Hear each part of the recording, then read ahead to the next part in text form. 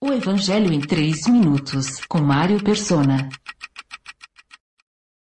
No Antigo Testamento, Davi é uma figura de Jesus, o rei traído e desprezado que o profeta Isaías descreveu como não tendo qualquer beleza ou majestade que nos atraísse, nada em sua aparência para que o desejássemos.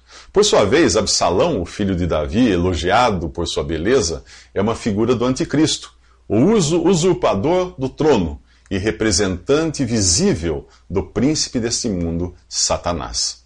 Porém, quando Jesus voltar para reinar, já não virá mais como servo manso e humilde, mas como um rei poderoso e implacável para com seus inimigos.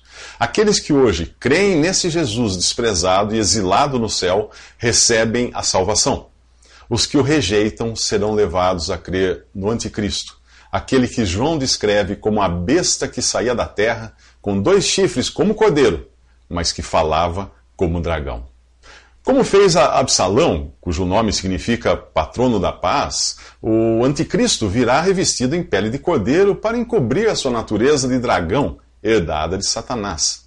O apóstolo João previu que muitos anticristos surgiriam antes do derradeiro anticristo, e algumas características os denunciariam.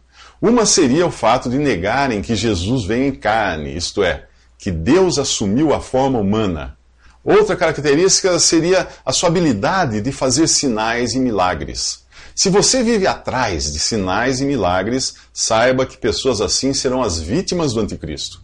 Paulo fala que a vinda desse perverso é segundo a ação de Satanás com todo o poder, com sinais e com maravilhas enganadoras. Ele fará uso de todas as formas de engano da injustiça para os que estão perecendo, porquanto rejeitaram o amor à verdade que os poderia salvar.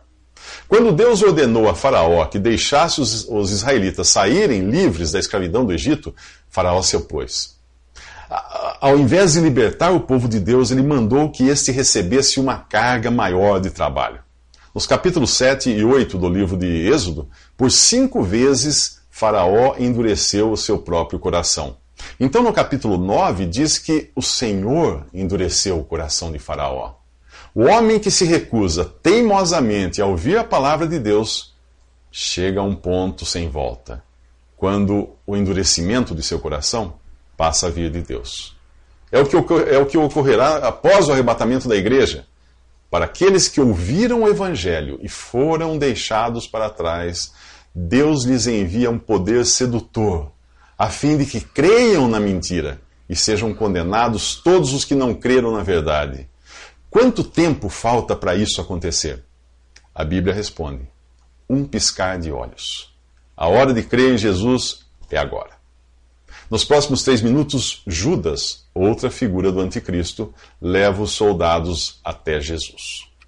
Visite 3minutos.net. Dúvidas? Visite respondi.com.br.